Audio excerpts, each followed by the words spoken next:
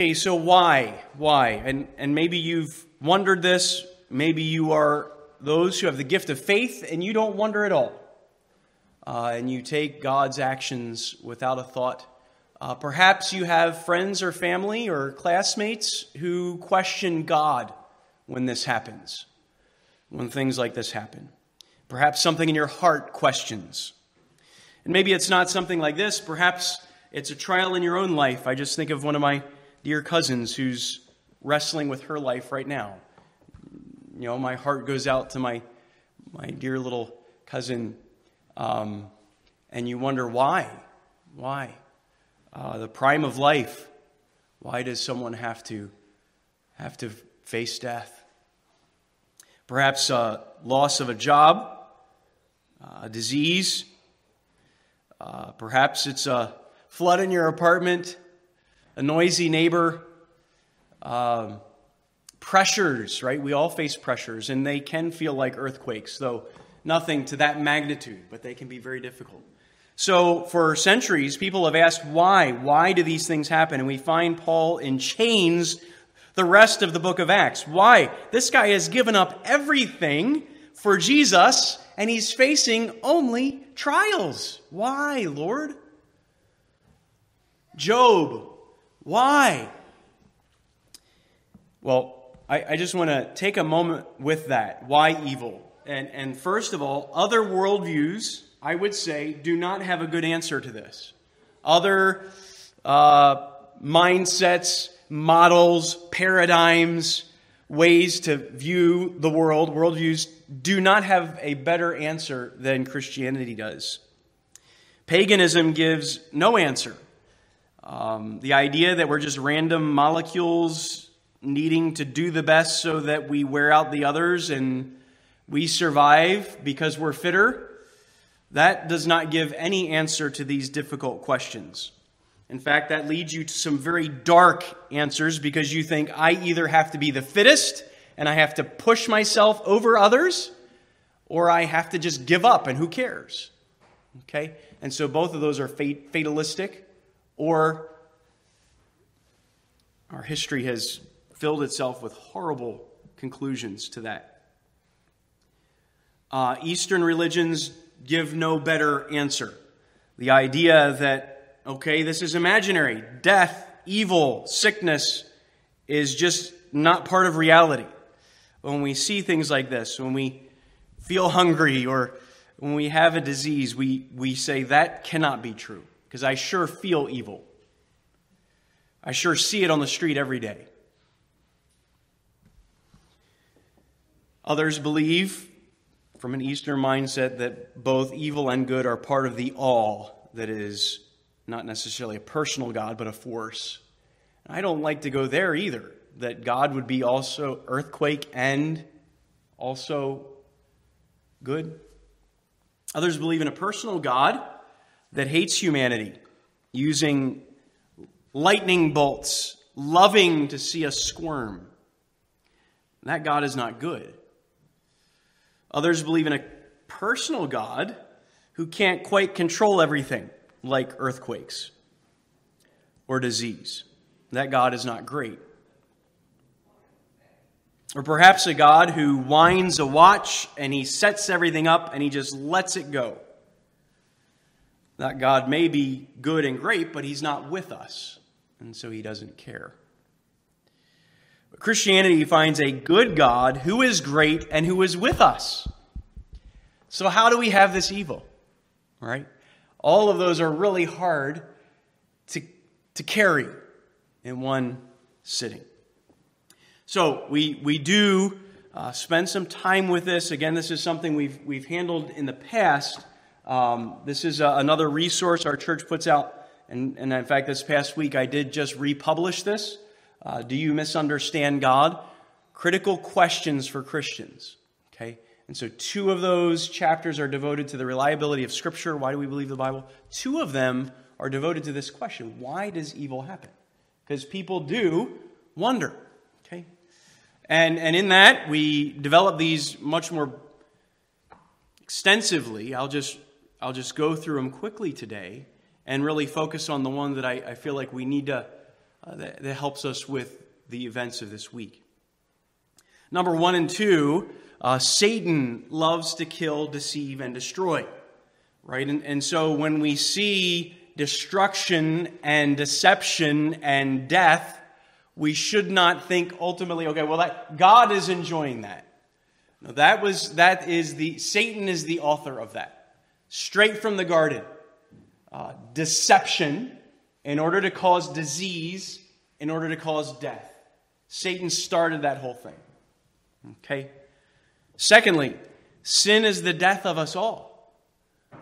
From that time period when we all chose to rebel against God's perfect plan, we have stepped outside of a perfect creation. We'll get to that in just a minute. That's where all this is headed, the story of redemption. But sin is the death of us all. It's just a matter of time. We're all born unto death. And after that, the judgment. Okay? And so that was not God's original creation, but since humanity pushed off God's original creation and chose to go with Satan, the author of sin, destruction, and death, all those who have followed in its wake have faced that. And so we feel that through original sin, causing us all to die, and then also the wages of sin as far as what we reap is what we sow. And so if every day all I eat is Krispy Kreme donuts, I will eventually die, right? And that's just because I'm reaping what I sow. Sin is the death of us all. Number 3, this is an important one. We grow through pain and evil. And this is just helpful to remember. The Bible talks about this a lot. And Job faced this. All of these are in Job. Job is what's called a theodicy, an apologia for God and how God uses even evil and difficulty for good. So we grow. God uses actually difficult things. Not only Satan is the author of it, but God is able to take that cross and turn it into redemption. Take that fall into the garden and make it heaven, the house of God. And so we grow in trial.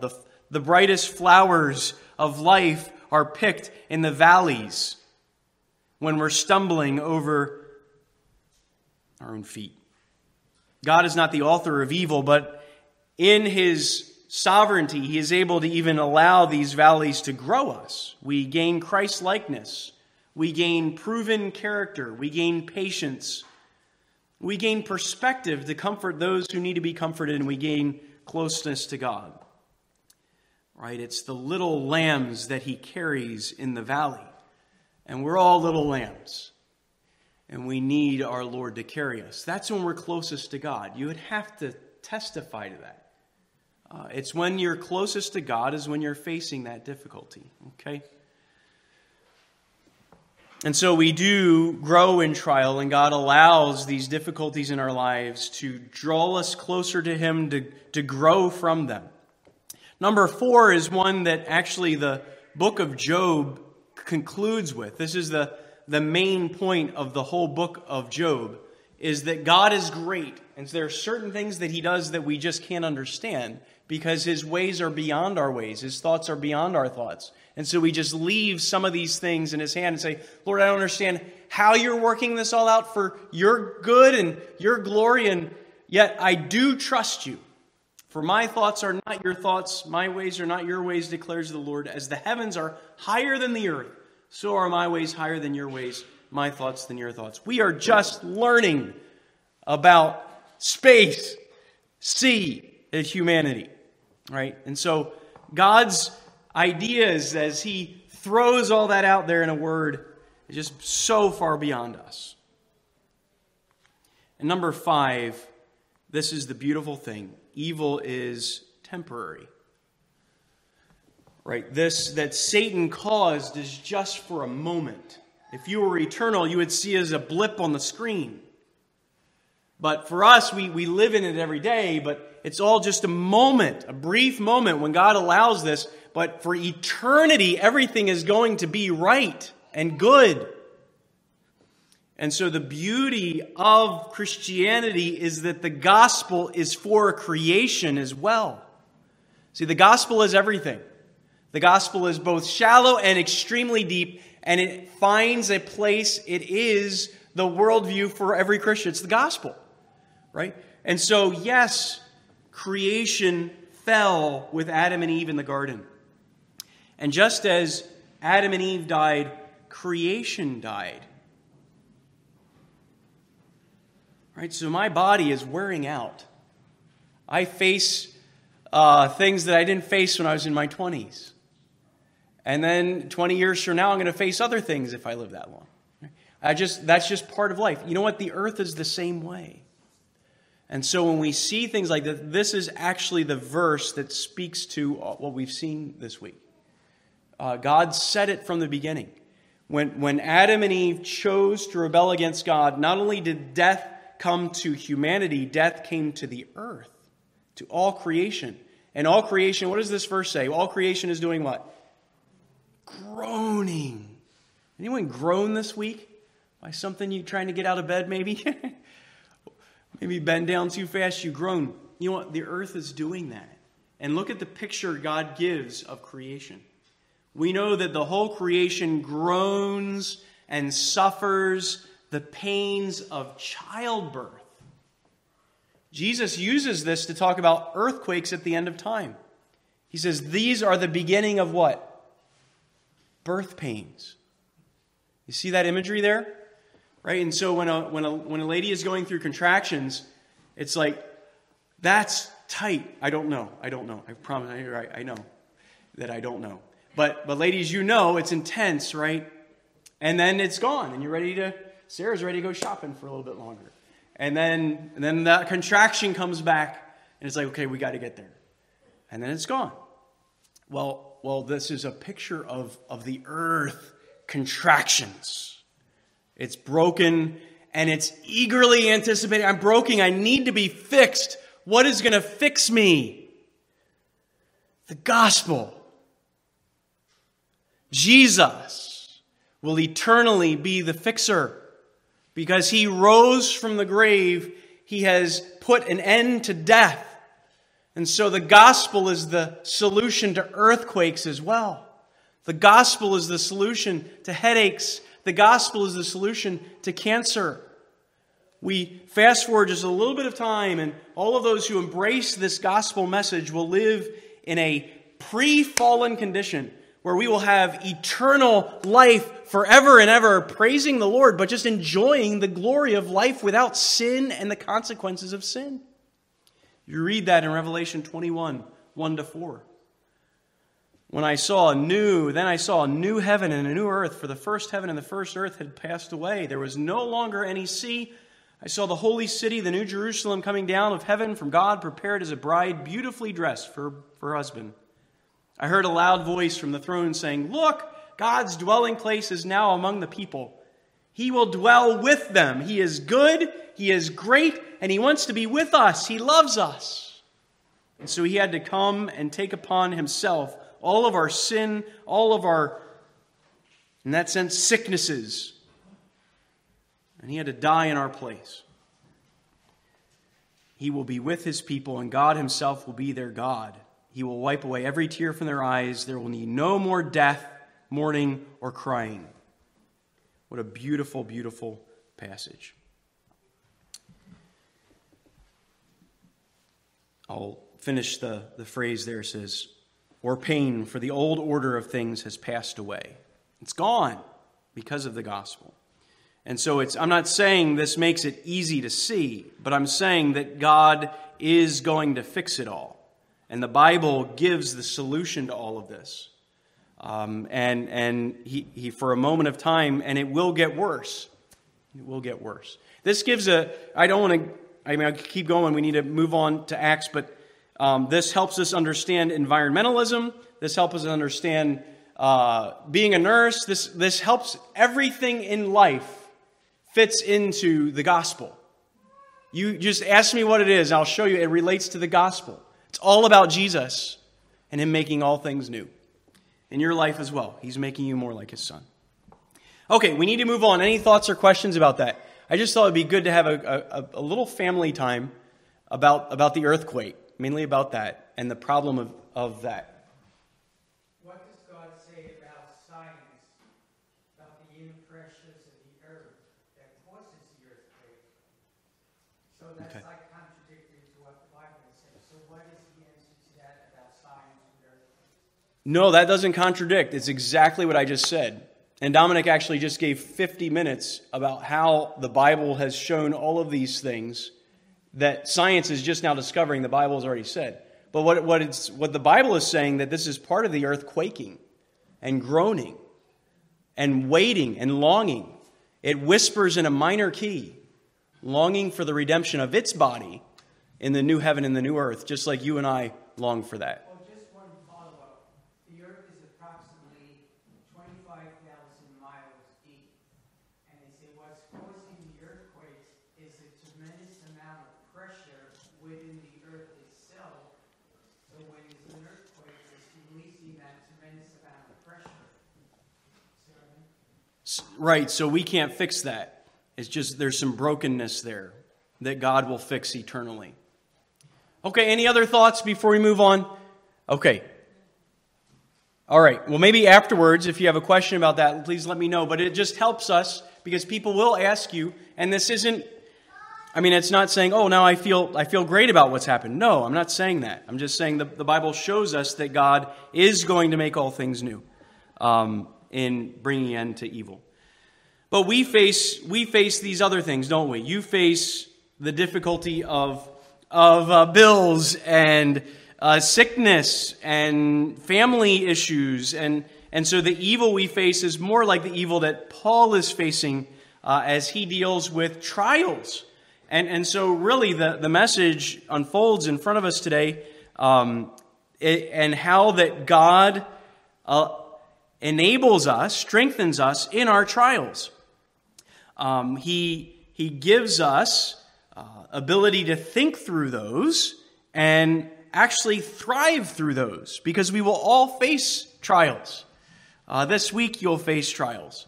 And as Christians, we need to be emotionally mature, physically mature, but spiritually mature to handle them in faith until we see Him face to face. Okay? So there's going to be some principles here that we'll unpack from what Paul did as he faced trials.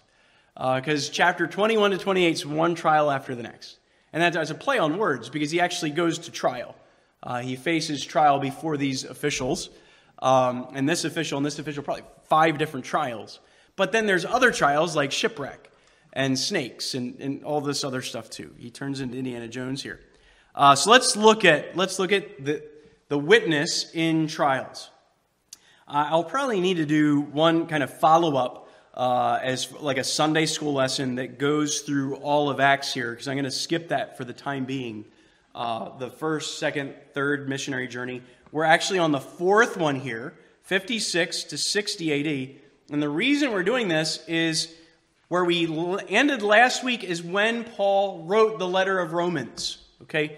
But if you'll look in your Bible at Romans chapter 1, you'll see this interesting theme that he keeps bringing up. Romans chapter 1 verse 10, he says, "Always in my prayers, I'm asking that somehow, by God's will, I may now at last succeed in coming to you." I was like, I want to go to Rome. I'm writing this letter to you, but I want to go to Rome. Verse 13 of chapter 1. "I don't want you to be unaware, brothers. I have often intended to come to you, but thus far I've been prevented, in order that I may reap some harvest among you as among the rest of the Gentiles." Paul's like, I want to come to Rome. We end Acts with him in Rome. Okay, so he does make it. But just helpful to look at these chapters to find out what's going on in his life as he writes the letter before he gets there. And we'll probably finish Acts when we're done studying the letter of Romans together here in a few months. As we look verse by verse through the book of Romans. Okay, so he's trying to get to Rome, but he's facing trials all along the way. And this is the fascinating thing, that God actually uses his trials for good. How are you if you were wanting to go, let's say I would really love this week to go visit the Piris in Zambia and just connect with them and be a blessing to them. What would be the big drawback for me getting there? What's one thing? Money. Yeah. Yeah. Also, how am I going to get 4 days? But money's the big thing. How's Paul going to get to Rome? He needs money. And what's going to happen is God's going to use his trials to go to Rome on the government's dime. And this is what God does. God works all things together for good. Okay, so I'm just going to rush through these, and we'll get to where we are for today. Okay. Second missionary journey, third missionary journey, and then the fourth one is entirely in prison. Prison to Rome. Notice that Paul wrote these letters, Ephesians, Colossians, Philemon, and Philippians, during this time period when he's facing all of these trials, and they have been such a blessing to us. But the chapters from Acts 21 to 28 really follow the chapters of the book of Acts. Let's see if you guys can... it's already in front of you. Can you remember the outline of Acts? Acts 1:8. You'll be my witnesses, first of all, in Jerusalem, Judea, and then in Samaria, and then the othermost part of the earth. What's really fascinating is this is Paul's trials, too. He first has trials in Jerusalem and Judea, and he has trials in Samaria, and then he has trials to the uttermost part of the earth. And so those are the 3 points there in front of you, though we'll just take a few minutes, probably with the first one here, okay? Let's look at the first one. Set apart to trials. Maybe you say, that's me, that's my life. Well, let's look at how Paul uses the trials, and God uses the trials in his life for good. Trials in Jerusalem and Judea. You have this warning in Jerusalem from all of these folks. They're saying, Paul, don't go to Jerusalem. Don't go to Jerusalem. In fact, Acts 21:11, if you have your Bible, turn to Acts 21:11. This one prophet, Agabus, he makes a scene, taking a belt from Paul, and coming to us, he took Paul's belt and bound his own feet and hands. This is an interesting scene in the middle of church service. We don't see this happen very often, but this is what's happening. They don't have Scripture yet. And so God is actually speaking His word. That which was to come had not yet come. That which was perfect. And so there were the gift of prophecy was still being used in that sense to give divine revelation. And so Agabus is doing this. He says, "Thus says the Holy Spirit," Acts 21:11. "Thus says the Holy Spirit, this is how the Jews at Jerusalem will bind the man who owns this belt and deliver him to the hands of the Gentiles." All right, this grave pronouncement. All right, what are you going to do with that? Nobody wants to go and be bound, go to prison. Well, I love that Paul is like, I don't care. I'm ready. Now, it's interesting that they warn him not to go. And so there's a little bit of a debate here. I don't know if you guys did the questions. I tried to do some questions before we look at the text. But there's a little debate here because Christians in his church are telling him, Paul, right, the Spirit is telling us that you're going to be bound and in prison. Don't go to Jerusalem. What does he say? I'm going to Jerusalem. I don't care what you say. Is he being stubborn? Some people say he's just being stubborn. But later on he says, the Holy Spirit told me to go. All right, so that's the answer to that question. So they're warning him. Look at verse 13 and 14 of chapter 21. Paul said, "What are you doing, weeping and breaking my heart? I'm ready to not only be bound, but to die. I'm ready to die in Jerusalem for the name of the Lord Jesus." And since he would not be persuaded, they fell silent and said, "Well, the Lord's will be done." Paul is looking at his trials with the right perspective. And so you see the first principle of a Christian dealing with the trials correctly is acceptance. Right? Trials are part of God's plan as we grow in Christ's likeness, so we accept them as from Him. It's one of the most important steps. Not saying that we, like a fatalistic thing of, well, there's nothing I can do about it, so I'm not going to take care of my responsibilities. That's not what we're talking about. But as you are doing what God wants, as you're following His will, and you face difficulty, as you face trials in life, you recognize none of this was a surprise to God. God knew what was happening when I lost my job. God knew what was happening when I lost my health. God knew what was happening when I lost my security. What are you going to do? Are you going to give up? You accept this. Okay? You accept that a good, great, sovereign God allowed this in my life. And so you're suffering there in prison like Joseph. You've just been betrayed by your brothers. You've just been betrayed by the spouse of your boss. And now you're betrayed by your own fellow prisoners that you're helping. And you're sit to rot there for years. What are you going to do? You meant it for evil. God meant it for good. I don't know why, but God meant it for good. And so we have that Genesis 50:20 perspective. Even the difficult things that we go through, we recognize this is not out of God's hand. Okay? And so God uses that trial. Now He actually goes into Jerusalem when we find the trial. Phase 1, there's this public trial in Acts 21. Phase 2, there's a private trial before the Sanhedrin in chapter 23 of Acts. So this public trial, it's quite a scene. Look at Acts chapter 21, verse 27. Acts 21, there are several verses, so it's better to look in your Bible. Acts 21, verse 27, when the 7 days were almost ended, Jews from the province of Asia saw Paul in the temple and roused a mob. So Paul don't go to Jerusalem. He goes to Jerusalem. He stays for a week. People come who've caused trouble for him all along the way. And they see him in the temple and they rouse a mob against him. They grab him, yelling, "Men of Israel, help! This is the man who teaches against our people. He tells everybody to disobey the Jewish laws. He speaks against the temple. He defiles it by bringing these Gentiles in."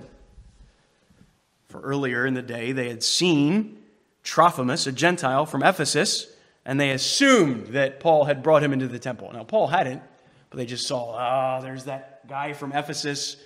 Paul spent years there. Verse 31 of Acts 21, as they were trying to kill him, word reached the commander of the Roman regiment that all Jerusalem was in an uproar. And so, exactly what was prophesied happens. They're ready to bloody Paul. He probably has at least a bloody nose right now. They're grabbing him. They're dragging him. And the Roman officials have to come in and calm everyone down. What does Paul do? What would you do? I would say, okay, I'm rescued. Let me get out of here. I shared what I could. No. He's like, everybody's listening to me now. The Romans and the Jewish people. I'm going to preach. This is Acts. Paul just uses any opportunity to preach the gospel of Jesus. He does not waste his trial. And so he speaks to the official in Greek. And the guy said, well, he speaks Greek. Well, let me listen to him. He knows the trade language of the day. He's not just a Jewish rabbi. And so Paul uses his education. He uses his experience to actually bring the gospel. And he starts sharing the gospel with everyone there. And so we see our second primary principle of trials. First of all, accept it as from God. And secondly, in your trial, turn your trial into a blessing. Utilize your trials for God's glory. Don't waste your trials moping away your life.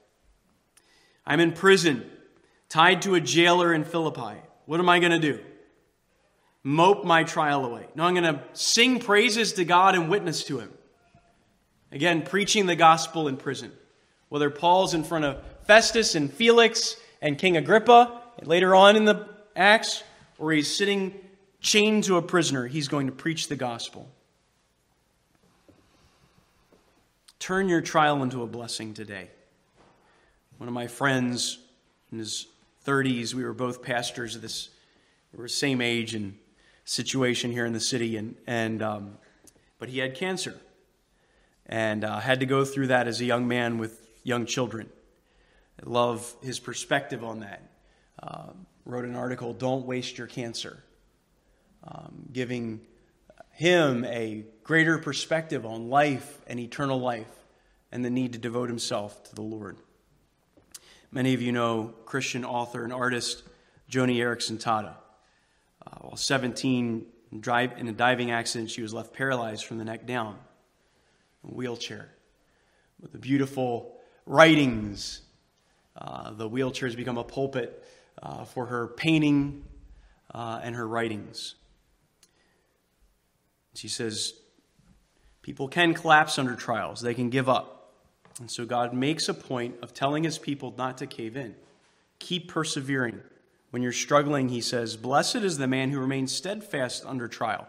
For when he has stood the test, he will receive the crown of life which God has promised to those who love him."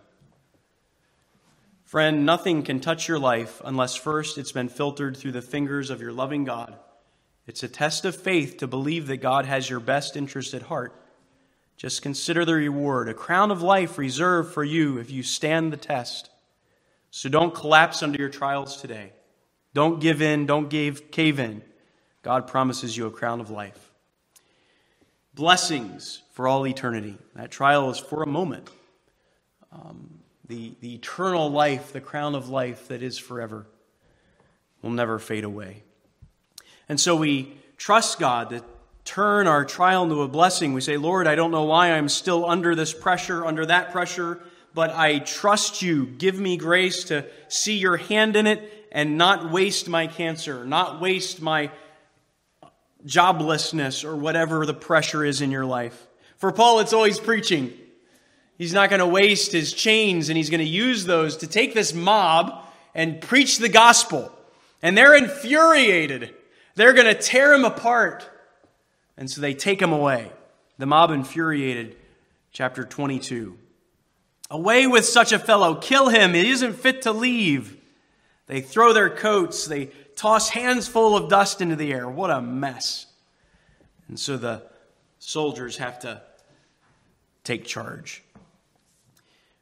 All right, we'll just finish this one point. We'll be done for today. Phase 2 is the public trial. Again, Paul does the same thing. He uses this as an opportunity to preach the gospel. The Sanhedrin would be similar to our Senate, very powerful for that religious body. They are really the movers and shakers of that day in Jerusalem. And so Paul is wily. Chapter 23, if you have your Bible, chapter 23, verses 6 through 8, perceiving that one group were Sadducees, the other Pharisees, he's like, I know what I'm going to do. I'm going to pit these against each other. Because one of them believed in resurrection, the other one didn't. And so he said, "Brethren, I am a Pharisee, a son of a Pharisee. I am on trial for the hope and resurrection of the dead." It'd be just like if you were in Albany and you're called to speak on something and you said, "I am a Democrat." And and so you have the Republicans and the Democrats that are going to start fighting. Who is this guy? Right? And you throw out one of your main platforms. And that's what Paul does. This was very political. He's like, "I am a Pharisee." He just wanted to to rouse them up to share. And a great dissension was developing. Chapter 23, verse 10. The commander was afraid Paul would be torn to pieces. And so he has to order troops again to take him out of the Senate because they're tearing him this way and that way. Well, here will be our final principle for today. Principle 3 comes from, if you have your Bibles, look at Acts 23, verse 11. The following night, the Lord stood by him and said, "Take courage, for as you have testified to the facts about me in Jerusalem, you are going to Rome." And so God himself promises that Paul's desire to preach to those that he wrote this letter to, he's headed there, and he just needs the Sanhedrin and Caesar to pay for it. And so we need to recognize during our trial, thirdly, that God's protecting presence is with us. That He is with you in the pain, in the trial. Nothing can harm you beyond what God allows. We do not have a high priest who cannot sympathize with our weakness, but one who is tempted in all things as we are, yet without sin. Therefore, let us draw near with confidence to the throne of grace, that we receive mercy and find grace to help in time of need. And so let me encourage you today, if you are in the lion's den, if you are in the fire with Hananiah, Mishael, and Azariah, recognize that Jesus is the fourth one in the fire with you. And He can empathize. He is someone that you can speak to personally. He is not just a deist God somewhere out there. He is in this room. And He brought you to this room for me to point you to Him. He is the glorious one. He is the one that loves you, that died for you, and longs to have a relationship, daily relationship with you. So the psalmist, you can say, in God I have put my trust. I shall not be afraid. What can man do to me? It's in the rocky spots that the shepherd carries the lamb. If you're in a rocky spot today, let me encourage you to turn to the Lamb of God with all those trials. It's amazing as the story unfolds. Maybe you can read it. I don't know what we'll do next week if we'll finish this or get right into Romans. But he uses a little boy to protect him, a little boy hearing a whisper. He uses a Roman edict to protect him. Right? God can use the great and the small to protect His saints. He has you. He has you in His hand. Let's pray. In this closing quiet, I'll be standing in the back and be happy to pray with you, but I would just encourage all of you to turn to God. Whatever it is that is your trial, it may feel like an earthquake in your life, and we've learned 3 of the 5 very important principles in dealing with trials. Acceptance. Recognize that God can do great things through it. Right? So ask Him for strength to turn that trial to a blessing. And then thirdly, recognize that He's there with you. He's there with you. And He wants to talk to you about that. So we'll just take a moment to